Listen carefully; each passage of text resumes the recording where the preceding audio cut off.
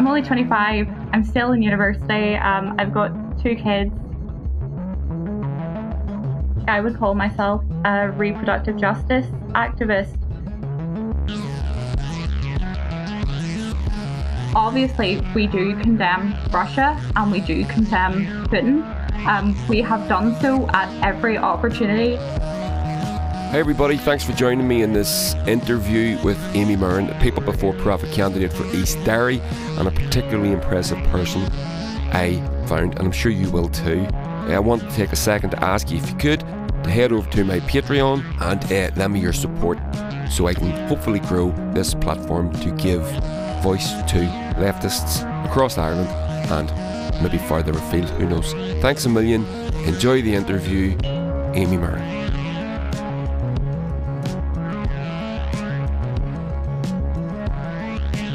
Hey everybody, let me introduce you to Amy Murren, who is, among other things, an activist, abortion doula, psychology student and mother.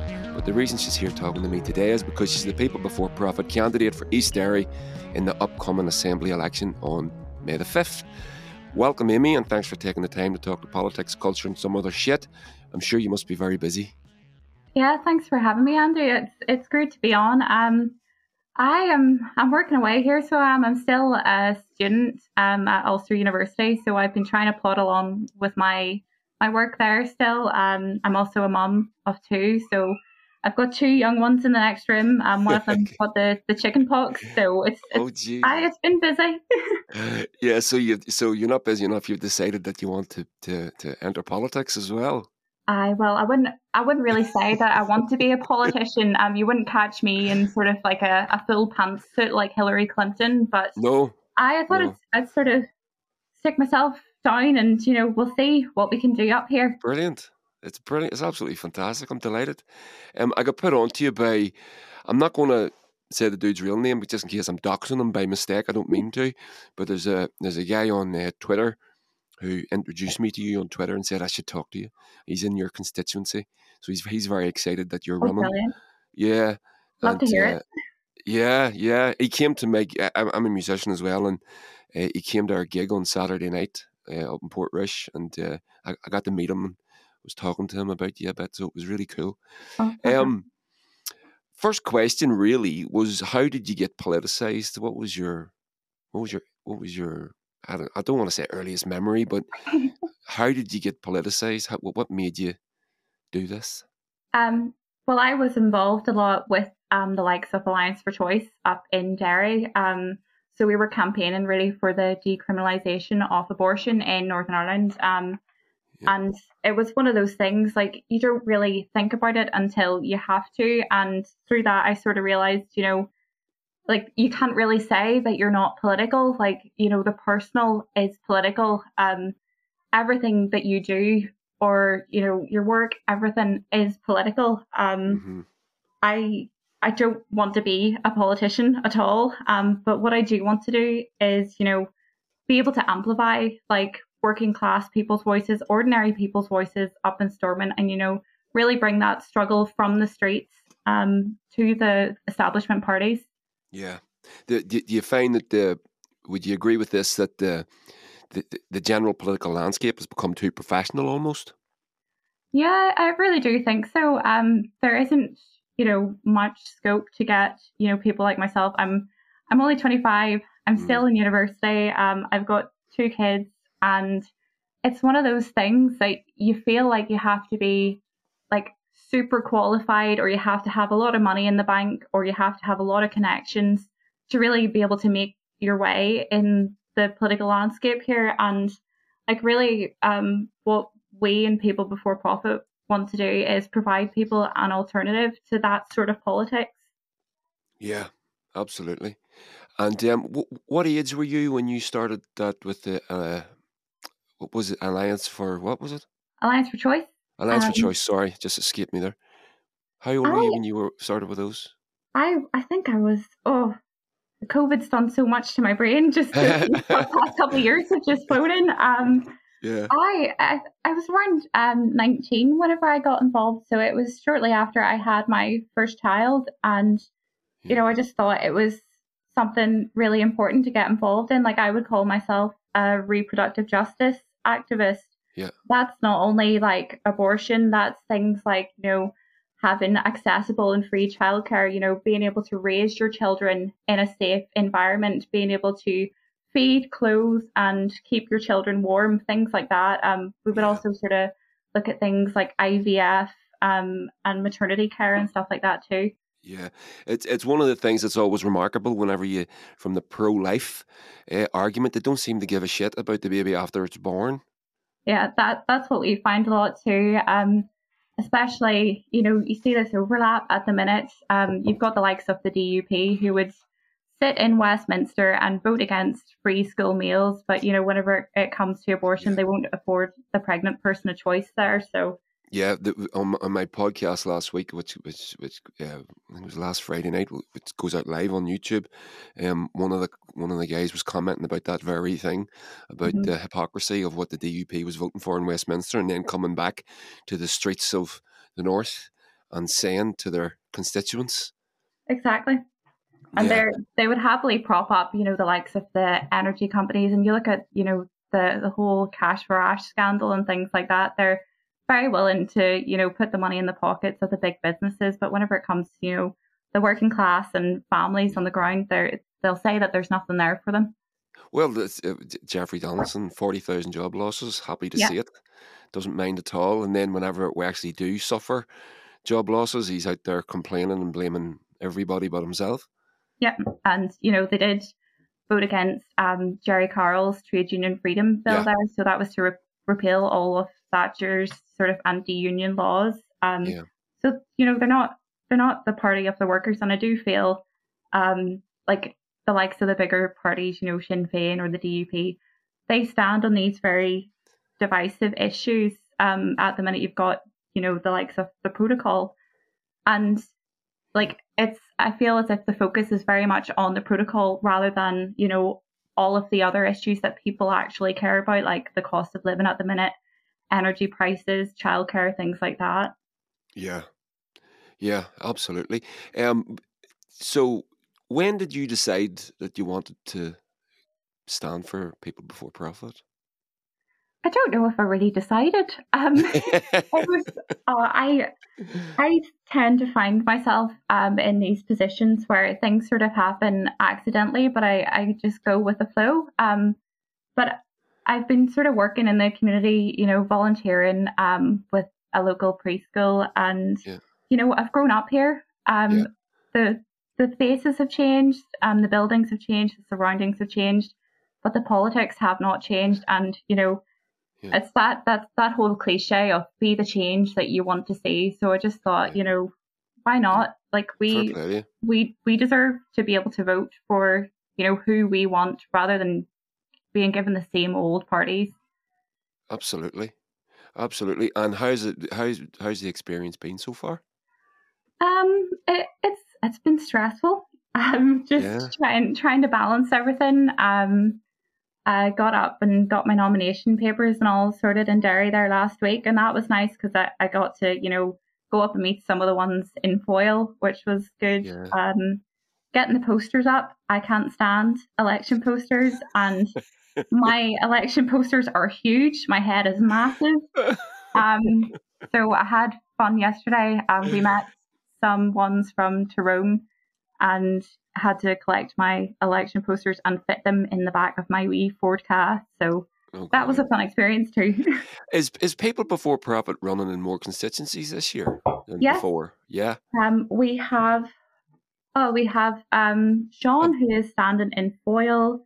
We have Carl Gallagher, who's standing in West Tyrone. And then we've got Fermanagh, South Tyrone, Mid Ulster, South Antrim, South Down. I'm going to forget ones here. We've got somebody standing in Lagan Valley as well too. I have the list here. Do you want me to... brilliant. Yeah. So it's Belfast East, Hannah Kenny. Yeah. Belfast North, Fiona Ferguson. If I get any of these wrong, and I'm going to get this name wrong, which is Belfast South, and it's Sefo Sibanda. Yep. Is that right? Belfast West, Jerry Carroll. East, East Derry. It doesn't say Derry on Wikipedia. It says something else. Amy Murren, you. That's me. Fermanagh South Tyrone, Emmett Kilpatrick, Foyle, Sean Harkin, Lagan Valley, Amanda Doherty, Mid Ulster, Sophia McFeely, and then South Antrim, Jerry Maguire, South Down, Paul McCrory, and West Tyrone, Carol Gallagher. That's the complete list. They're all fantastic activists. They've been with the party for a while, and it's great for me. Like, I would have worked a lot with Sophia McFeely in Alliance for Choice Dairy. She does cracker TikToks. If you have the opportunity to go and see them, she's brilliant on the TikTok. I'll introduce my daughters to her. Yes, definitely do. She's hilarious. Sophia McFeely, we'll do that, yeah. Unfortunately, you're not running an upper band, my constituency. You're the only we'll one. Get you next time. Aye, please do. That would be great. So onwards. Did you have any guidance in your political life and your political education? Was there any one you could refer to as maybe a mentor or anything like that? Family members or anything? No, I wouldn't really say family. I would look very much towards the likes of Eamon McCann and Bernadette Devlin. It's hard not to whenever you're looking at sort of revolutionary socialism to put those names sort of at the top of the list. But they're inspirational people. I definitely, and every time I listen to the likes of Eamon or Bernadette, like I learn something new. And I think that's the beauty of having them, speak at events and things. But other than that, like for my own politics, I would just think, socialism to me is just common sense. It's, looking after one another, making sure everybody has their wee piece. And I just, lifting as you climb. Yeah, absolutely. I do find that when you hear the right wing argument against socialism, they always say, but it's unnatural. They imply that it's some sort of, when in fact the opposite is true. It is the most natural thing in the world. Yeah. We're supposed to be communal. We're supposed to look after one another, and we're all better off for it. Exactly. Like we've seen, even during COVID, the amount of people who put their hands in their own pockets and were buying food for food banks, and were, sewing clothes for hospital workers and all that. Yeah. And, like with all the bad that came with COVID, it was just great to see communities, pulling together in that way. Absolutely. It was. And I hope you don't mind me mentioning your age. I think you're 25, is that right? Yes. Yeah. I know it's impolite to mention a lady's age. I'm a bit older than you, so I'm twice your age. So my generation, it's impolite to mention a lady's age. But I've noticed young people turning to the left. They're becoming more polarised in general, I find. They're going to the right and to the left rather than happy to toe the middle line. But young people across the world, I'm seeing, are becoming attracted to the left all over the place. Would you agree with that, or do you have an opinion on that? Yeah, I would definitely agree with that. Even just within sort of, like, I feel you can get yourself into a wee bit of an echo chamber with who you surround yourself with, especially on social media. But like even within university and things, I've found, younger people to be quite left wing, and there's a quote from Bernadette Devlin that just comes to mind whenever I think of this, and it's, we were born into an unjust system and we're not prepared to grow old in it. So we do have like younger people coming out and fighting for the climate. We've got younger people, fighting for abortion rights, and we had them for same-sex marriage as well. So, it really is a lot of younger people really leading the change at the minute. And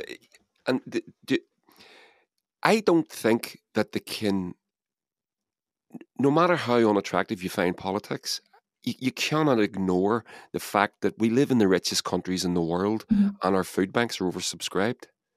These two things, and young people are coming out of college, universities, and they'll never own their own homes. Yeah, and they're going to work, and they're going to work for what? What am I going to work for? There's nothing for me. you know, and no matter how unpolitical you are, no matter how ugly you find politics, and it can be a very ugly place, you must, they will find their way into politics when you're living in a world that is that severe. Mm-hmm. Yeah, definitely. And you start questioning a lot of things whenever you do see injustices, whenever you see the fact that there's, children having to go to food banks, whenever you see, people living on the streets because they don't have, a roof over their heads and things like that, you start to notice these things. And then it's like, I talk about sort of like a light bulb moment where you sort of piece everything together, and it's like, oh, this is all a political choice. It's, we need to be able to change this. And, I think having a couple of socialist voices in Stormont is a good place to start. Absolutely. But just on a point that you made there, whenever you have that light bulb moment on your own, it resonates more than rather than, if you did go through a political course at university or something for 4 years and you come out of it a socialist, you're taught that stuff. But when you figure it out on your own, it'll stay with you forever. Exactly. No, I would totally agree with you, because like I'm doing a psychology degree at the minute. But even whenever like I'm looking at psychology and, some of the issues in there to do with mental health and things like that, like whilst we do need, better access to the NHS, and we need, funding for community services and things like that, we do need to have, preventative measures such as, support for people through employment and adequate sick pay and housing and education and welfare and all that sort of thing. So you do start to see that bigger picture. Yeah, absolutely. And you can't ignore it these days. It's right there in your front, in your face. So I have a question. I actually had to Google doula to see what that was. I didn't know what that was. So you are, and I was on your link tree, abortion doula. Do you want to explain what that is, please? I was trained by Alliance for Choice. They have an abortion doula service, and it was really brought into place to complement abortion services being rolled out in Northern Ireland in 2020, I think. I'll have to double check my dates. October 2019. And the abortion I have your article in front of me. Oh, fantastic. The regulations were put into place just as COVID hit. So there was a situation there where we had no formal commissioning of services. Abortion was legal, but there were still people being forced to travel over to England. Yeah.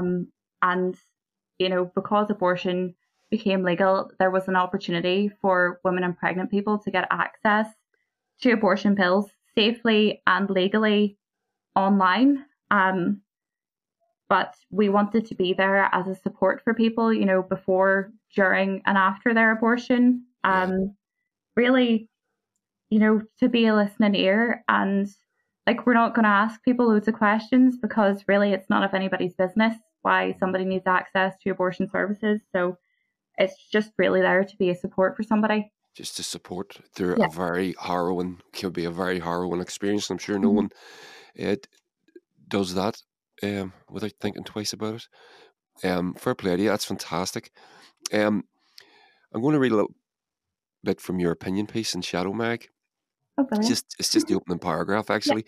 When the clock struck midnight on the 22nd of October 2019, abortion rights activists in Northern Ireland embraced friends and loved ones in collective jubilation. People seeking abortions and those who have helped them were no longer criminals for doing so. Abortion was decriminalised in Northern Ireland. How far have we come since you wrote that article? Not far enough, if I'm going to be honest with you.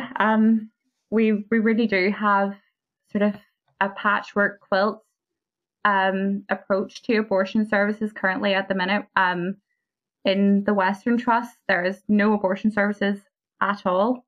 So that covers like Derry, Limavady and stuff. Wow. And then it's currently only up to 9 weeks and 6 days. So the first time I found out I was pregnant was, I think I was, just after 12 weeks. So it's really just it's not enough time for people to be able to sit down and, make a decision that is best for them. Yeah.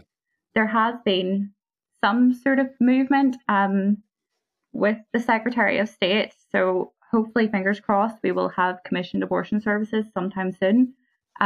We also had Claire Bailey's bill for the safe access zones, which passed in Stormont, which is absolutely fantastic. There's almost like a weekly ritual outside a lot of healthcare centres in the north at the minute with people standing outside and, whether it's praying or outright pressuring people or just really? being a presence outside the healthcare centre. It's awful for staff and it's awful for patients. So, I'm glad to see that being brought through Stormont. That is staggering. I mean, because those centres do so much more than provide abortions or access to abortions, don't they? I mean, they do all sorts of things, right? Yeah, they're not just family planning clinics either. So it's the likes Imagine of wanting to plan your family. Yeah. Imagine having the audacity to want to plan your family. I know. It's unbelievable. I think I was reading there last week. I don't know if it was France maybe that made it illegal to protest or to sort of loiter outside of an abortion clinic. Mm-hmm. We currently have with the safe access zones, it'll be sort of a certain radius outside, so they will be allowed to protest further down, but as long as the entrances and exits aren't blocked. It's still terrible though, isn't it? It is. It's just beyond belief. It really is. I did ask you this before I started recording, so I know what your answer is, but I'm going to read my question out anyway. Yeah. Are you aware of a character called Rusty Thomas, who my friend Paul said? Yeah. My friend Paul said he sounds like an STD. Rusty Thomas. He was a guest at the Anti-Protocol rally in Lurgan at the weekend. So you do know who this cat is, right? Yes, he turned up. It was the final day of the assembly in Stormont, and he turned up out there. I think they were debating the safe access zones bill, the final stage of it. So he turned up there and he did a wee sermon. And why is he in the north? Why is he here at all? An anti-abortion group decided to bring him over, and he's done a lot of sermons in churches and stuff. It was so great to do a women's only sermon as well. So all right. He's a character. That is very a very ISIS-y of him. It is. It's strange, and the likes of Jeffrey Donaldson and stuff aligning himself with a character like that, I don't think it does Jeffrey any favors at all. But do you? I mean, the political naivety that the DUP have shown for the past number of, well, you could say since forever, but especially this past number of years, it's been really amplified whenever they had their throat around the Tory government's neck, whenever they were holding the balance of power to Theresa May's government, and they actually extracted nothing for that for the country, and the naivety that they've shown, and now the leader of the DUP is sharing a stage with this character. Mm-hmm. It's unbelievable.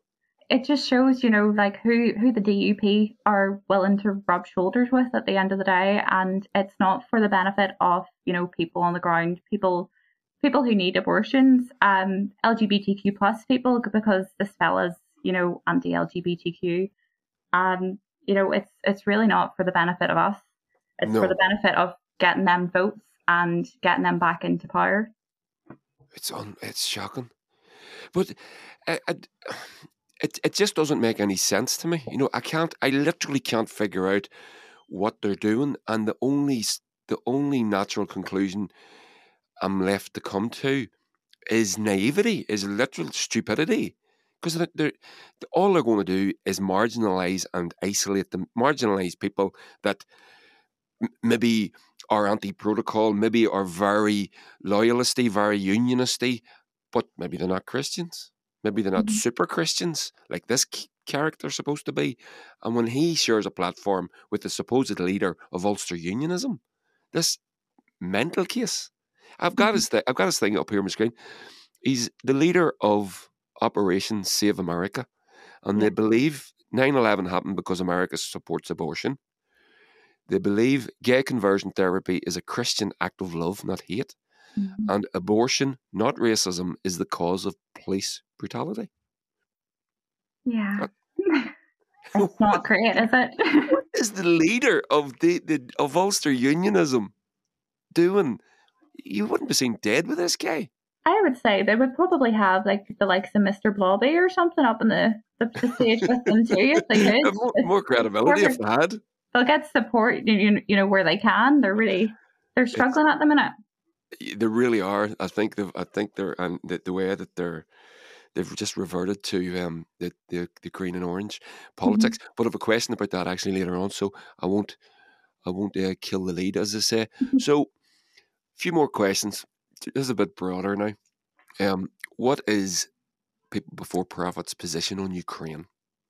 Our position. So, if this refers to the clapping or lack of clapping in the Dáil, Yeah. Which, by the way, I agree with. I understood that perfectly, but if you want to explain it, that would be great. Yeah, no bother. So obviously we do condemn Russia and we do condemn Putin. We have done so at every opportunity. Like take the G8 at Lochern, I think that was in 2013. We had protests there against Putin. We have always been an anti-war party and stood up for the ordinary people based in areas of conflict. So similarly with Brexit, there seems to be no nuance in this situation, no sort of wiggle room, no different perspectives. Absolutely. It's either Putin or Zelensky, the EU or Johnson and Farage. We take things like this from the position of the working class, from ordinary people who have lost their lives because of the decisions that are made by these governments.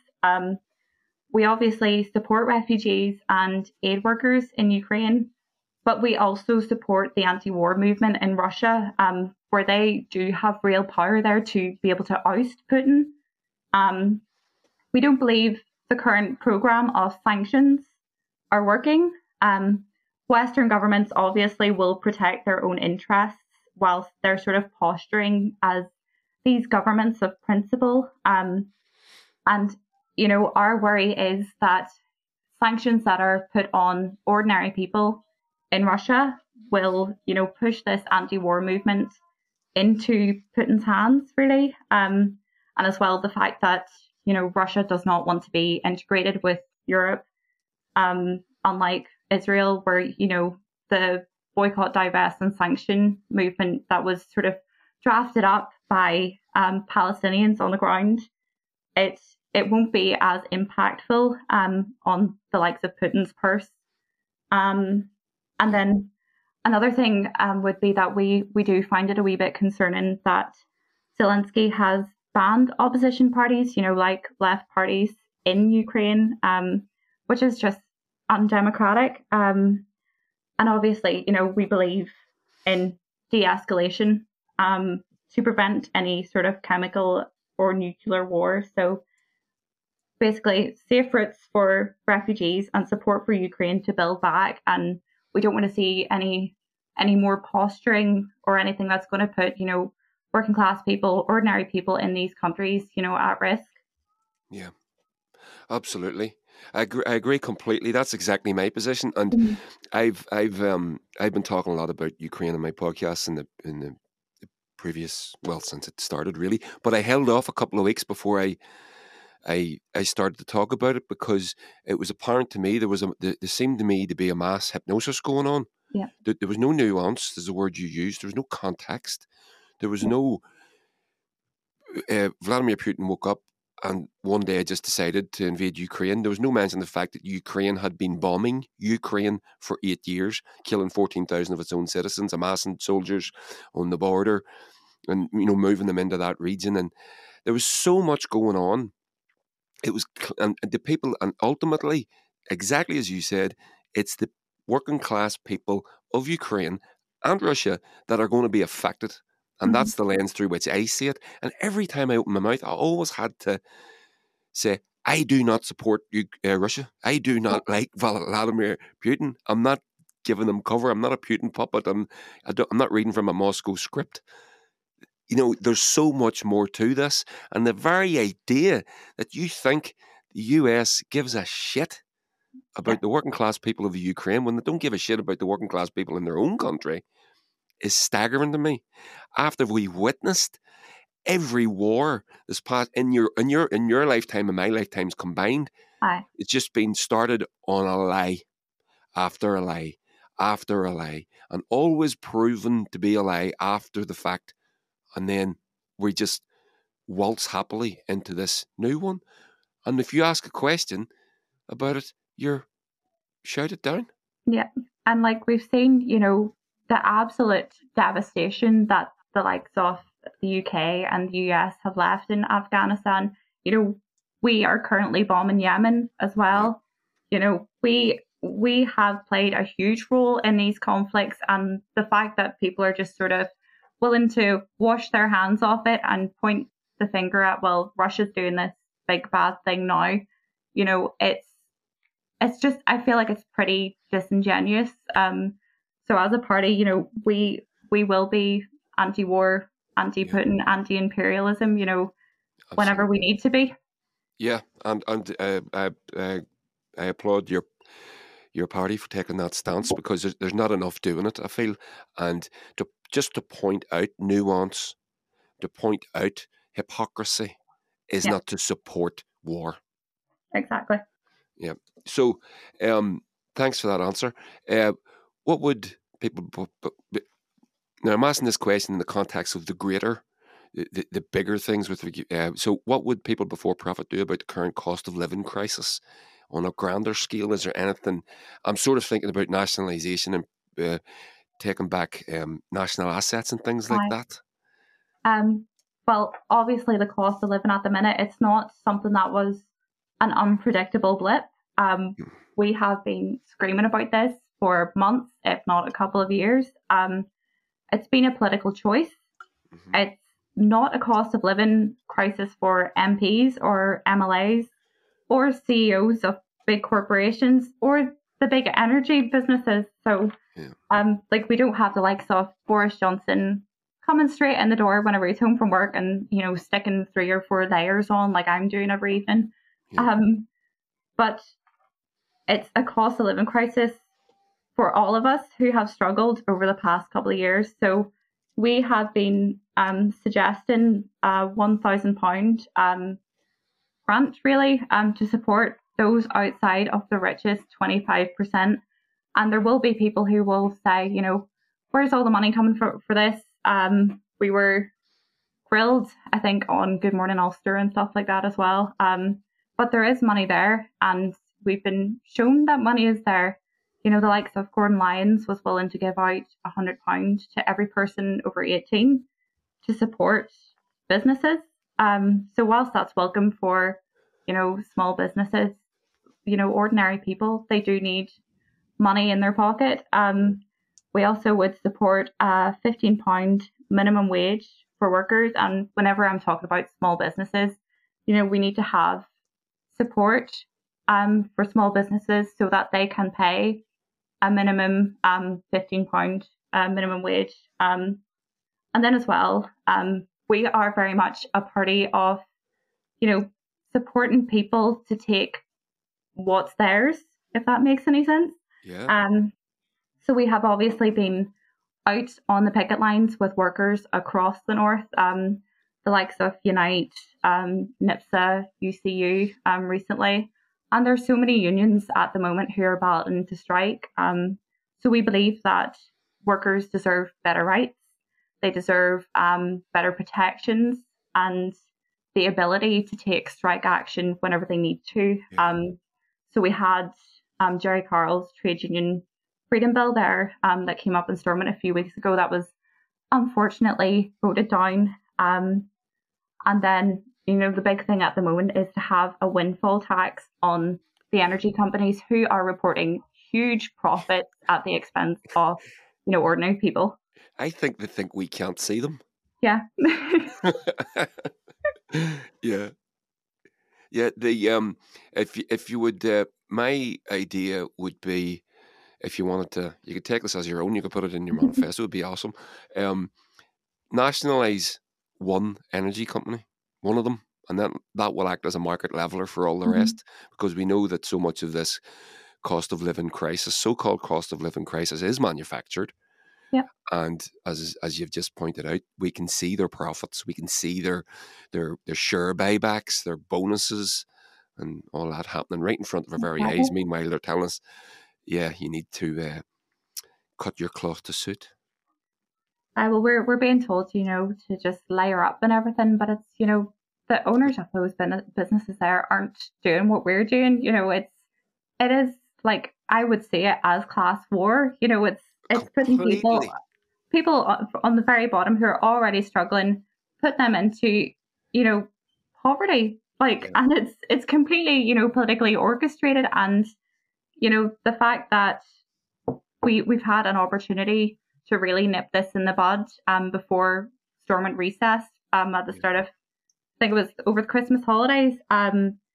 We asked for a hardship emergency to be declared, and there was no movement. There was no political will or anything. So, Yeah. whenever people come knocking at your doors talking about the cost of living crisis, where were they then?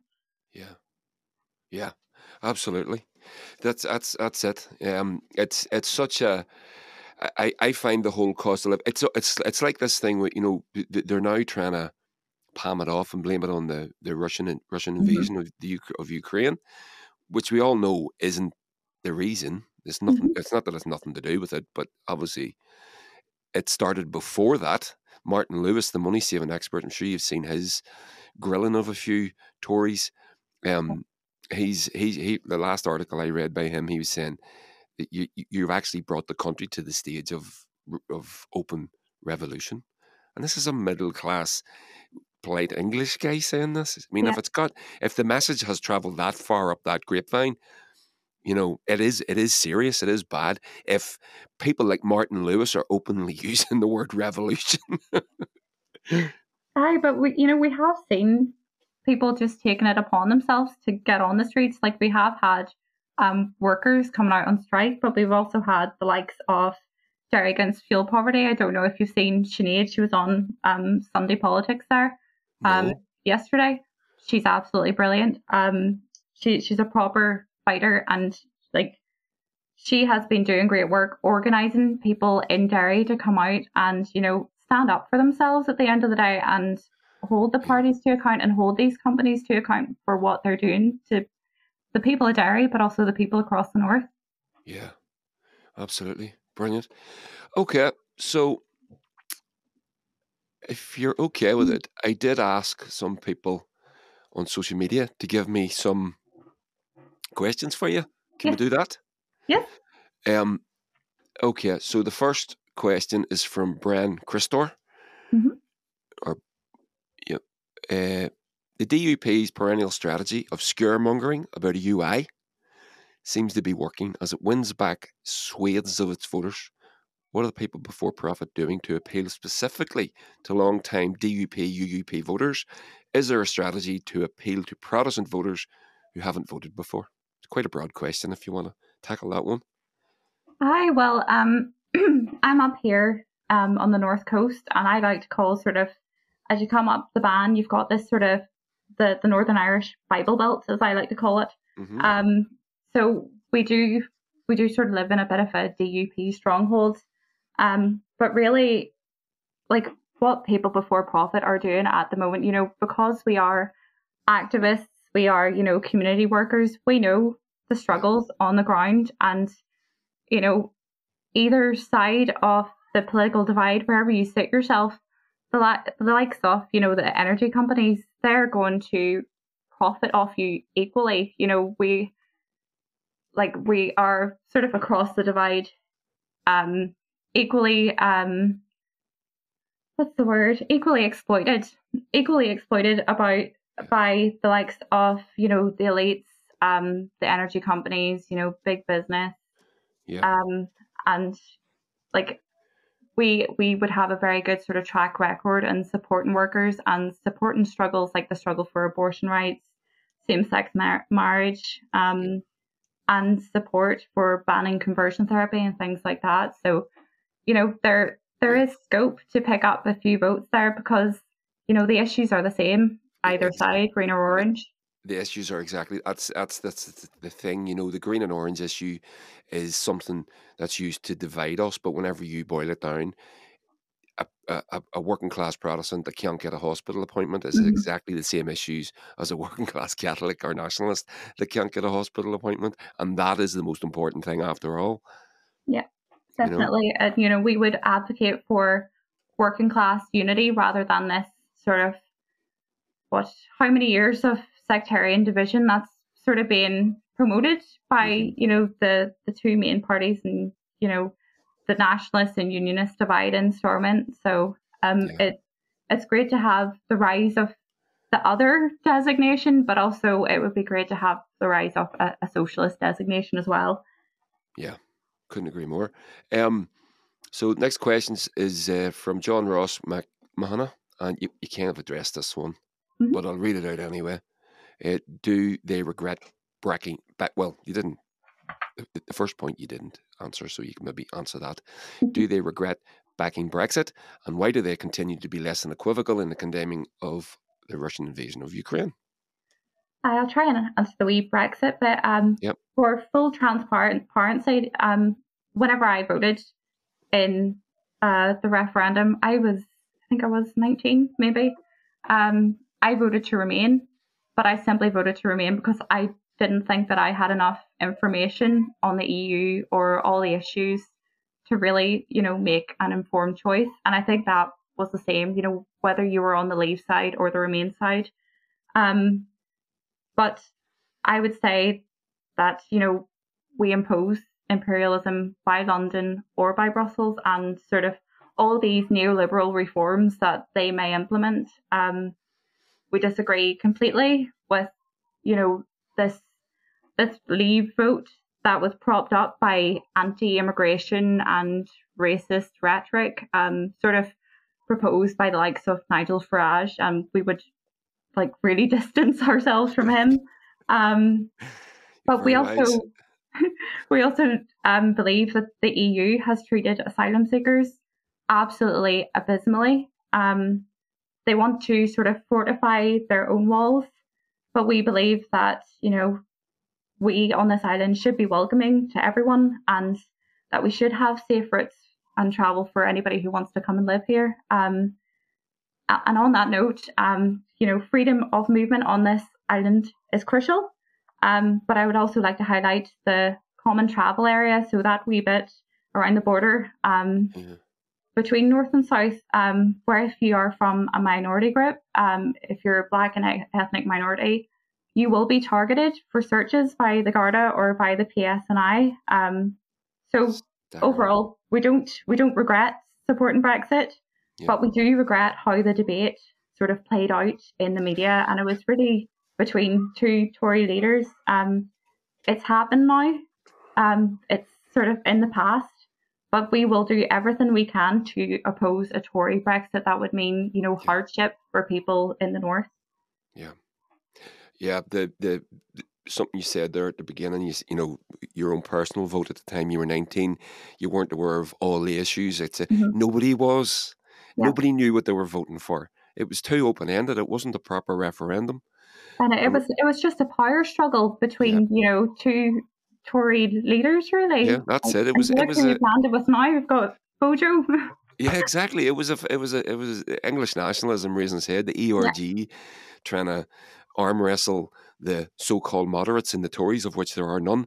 But I remember Enda Kenny warning the Tories. Enda Kenny, when he was Taoiseach, because we could all see the direction of travel, and he warned David Cameron. What about Ireland? What about the border? And it was never, way back then, nothing was done about it. We were always just over here, just sort of an afterthought, sort of like, we'll get round to that. We'll get round to that. And, that's like, that's what really, burned me about the whole campaign, was like both sides, they didn't care about over here at all. No, they really didn't. And and that should bring us on to, that brings us on neatly to the next question from Peter Graham, who's one of my best buddies and roadie for my band. What would People Before Profit's vision for a new self-governing 36 County Ireland look like? Probably a bit like, that section that you did on your podcast last week about the gods. Yeah. But we are against division and borders. And I do believe the Protestant loyalist and unionist community are right to be sceptical when it comes to a border poll, because, you look at the South, it's a tax haven. It's got its own housing crisis and problems with healthcare and, the role of religion in, education and in healthcare as well. But we have seen with COVID, the best solution for this island was to implement the same legislation north and south. And we need to work on that, on an all island basis. Whenever it comes to the climate crisis, like no matter, whenever you see on the weather in the south or, up here, there's a whole big section of the island that is, sort of like forgotten about. It's like weather doesn't stop at the border. But, we have the likes of cross-border movements, such as, the Repeal the 8th campaign, which have shown what we as an island can do together. So really, ideally, we would love to have a 32-county socialist Ireland, with adequate public housing, education, access to childcare, a national health service with adequately paid staff, and to put an end really to the tax haven Ireland, and ensure that at the end of the day, planet and people are put before profit.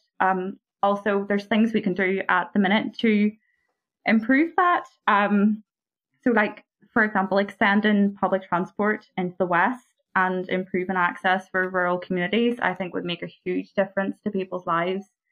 And, like we were talking about Brexit there, it can't be another vote where working classes and, that alternative, more nuanced voice is ignored, because I think whenever we're talking about a border poll, you don't hear any of sort of like the left-wing voices. You hear Sinn Féin, you hear the DUP, and it's sort of like a battle between themselves while we're all just sitting here.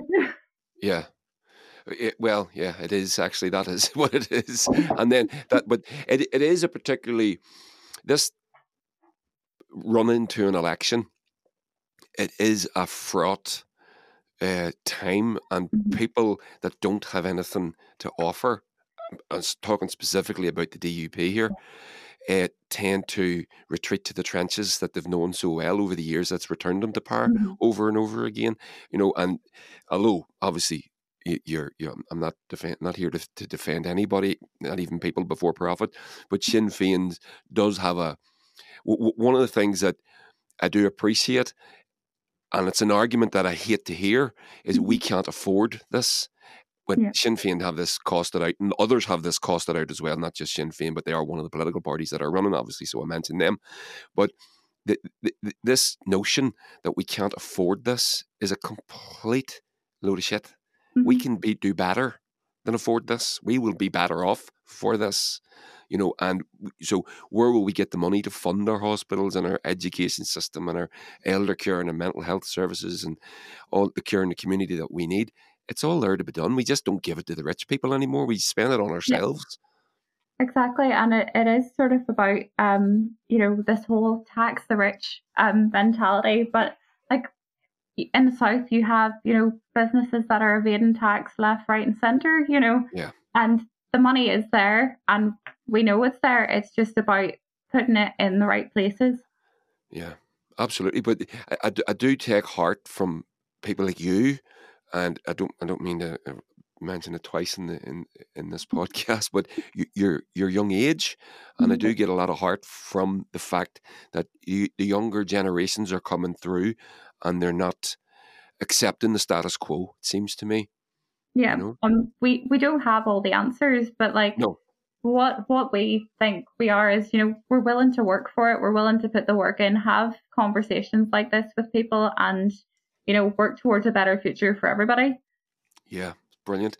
My friend John McKeever, one of my old buddies, he thinks that we should also annex the Isle of Man so that we can have the TT in Ireland. Their abortion laws aren't great either, last time I checked, so it might be worth doing. Yeah, then they need our help.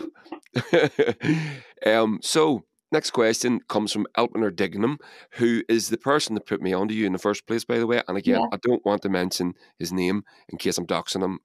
I'm sure I'm not, but I've got no permission to if someone's using a pseudonym, I've no permission to not use that, so I'm not going to. Gentrification is a huge issue on the North Coast. Oh, yes.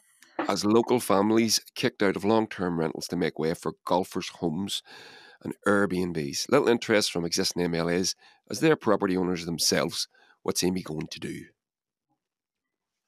Well, I'm a renter myself, and I only got this house where I'm living at by luck.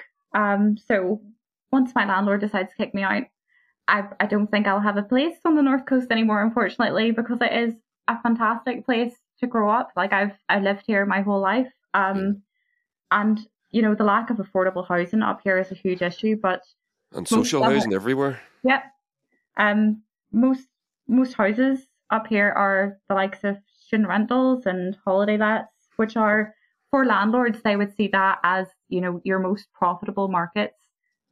Somebody who is living in a private rental for 5 years, they're not as profitable as 4 students in a house. You're getting, 4 rents a week. Our wages are the lowest in the UK, but our house prices and rent are extremely high, particularly in the North Coast. So we've seen the likes of the DUP and Sinn Féin, their attempts to privatise the housing executive. But we believe it's important to have an accountable public body to provide social housing for people. But we also believe that, you see all these lovely big houses on the North Coast, but you also see a load of derelict, vacant properties. So the likes of these sort of older housing stock, they need to be taken into public ownership and have a more sustainable housing model. And as well as that, we need to look at, different life stages. At different ages or abilities, you need different housing. So as you grow older, your house needs to be able to work for you. If you have a child with disabilities or if you are disabled yourself, your house has to work for you. So, one of those things that you can do at the minute is join a renters union and know your rights whenever it comes to renting your house. And as well as that, whenever it comes to the likes of Airbnbs and things, we need to have tax on income that is, not related to labour. So, for example, in housing that is vacant, that would be like plus sort of after 6 months there would be rent charged, and then after 1 year that property would come back into public ownership. And I feel like whenever it comes to housing as well, whenever I was talking about, making it work for you, there needs to be greater, planning and democracy and community involvement in planning of housing projects, with the likes of like public transport, schools, access to green spaces, and also like if we're talking about Portrush needs a skate park, full stop. And Lurgan. Lurgan needs one desperately. One too. my daughter needs one. Oh, definitely. But yeah, it has gotten to the stage now where it's not a radical demand to ask for sort of housing justice and a right for everybody. Sorry, my child. Okay, that's okay. That's okay. It's your chicken pot. Take your time. There you go. Okay, sorted. There you go. Somebody has to go for an oat bath after this. Oh my god. Poor thing. I know. But yeah, that's really good. I was on the from last week's episode, I actually went through all the manifestos, sort of skimmed them on the podcast, and it was sort of a competition to see who had the best website, and People Before Profit won it. It is quite nice. They were ranked number one, absolutely everything. So if you have a specific question about People Before Profit's housing policy and you want more detail, go onto the website. I couldn't recommend it anymore. Some of the websites weren't so good for the political parties, but the People Before Profits was great. Sinn Féin's was good. Aon too, I ranked them as third because they had a shop and you could buy a key ring. So I thought that was important. Yeah. So there was another comment under my thing on Twitter that got a guy called Stevie G said I asked him questions and he said the Mickey Mouse No Mandate Worthwhile Party who supported Brexit. I asked him did he have a question and he didn't. So I thought I'd read that out. Very helpful. Thank you, Stevie. So we'll wrap this up. We'll just blast through the last couple here real quick if you don't mind. I know you've got a child there obviously that needs your attention. Do you ever go to Sandino's? Yes, I would frequent Sandino's. Good, we're playing there on Friday. Just an advert for it. People Before Profit endorses the Bonnevilles playing Sandino's on Friday. No, they don't. I'm only joking. Are you going to watch Derry Girls when it airs next week? Of course. I think it's out on Tuesday. It's Tuesday, is it? Tuesday, yep. So that's my partner's birthday. So we'll be watching Derry Girls. Awesome. Very excited. My wife worked on it. Oh, fantastic. Yeah. It was one of the hardest week's work she's ever done, she says. And finally, I should have sent this to you at the start to give you a chance to think about it, but so I'm just going to hit you with this, and if you can't think of anything, it's okay. Do you have any cultural recommendations for us? Books, movies, music, anything like that? Oh, that's a good question.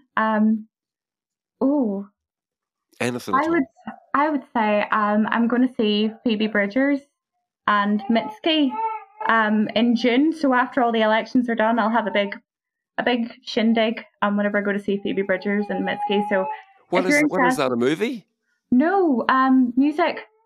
Oh, they're both singers. So there you go. Never heard of them. Definitely give them a listen. Definitely, I will. Thank you very much. That's fantastic. So that covers the cultural bit from a podcast because I always forget it. I was raised on sort of the Clash and Blondie and the Sex Pistols. So my dad was a punk, so I got a good upbringing. Oh, fantastic. We're going to see the next gig we're going to see Kate Tempest in the Cathedral Quarter. Is it the Cathedral Quarter Arts Festival? I'm not sure, but she's playing Writers Square. Writers Square in Belfast. Mm-hmm. My wife is a huge fan. Okay. So he's, I think, sorry, pronouns, I get those wrong all the time, so I'm not going to say any more. So there we go. Amy, thank you so much. Thank you for having me again. It was great. Not at all. I hope it wasn't too scary for you. Best of luck in the election. Thank you. I will try my best. I'm sure you'll see my big head on a lamppost somewhere. Definitely. And good luck with the posters. I'm sure you'll do fantastically well. And I can't commend you enough for putting your head above the parapet to go out there and do this. It's absolutely fantastic. And I know that there's more than one or two that are excited to have a proper socialist to vote for in this election. Oh, brilliant. Thank you very much. You're very welcome. Okay, everybody. That was Amy Murren, who is running for election in East Derry in the upcoming election, May the 5th. So make sure you're on the electoral roll for that. So thanks, Amy, again, and goodbye, everybody.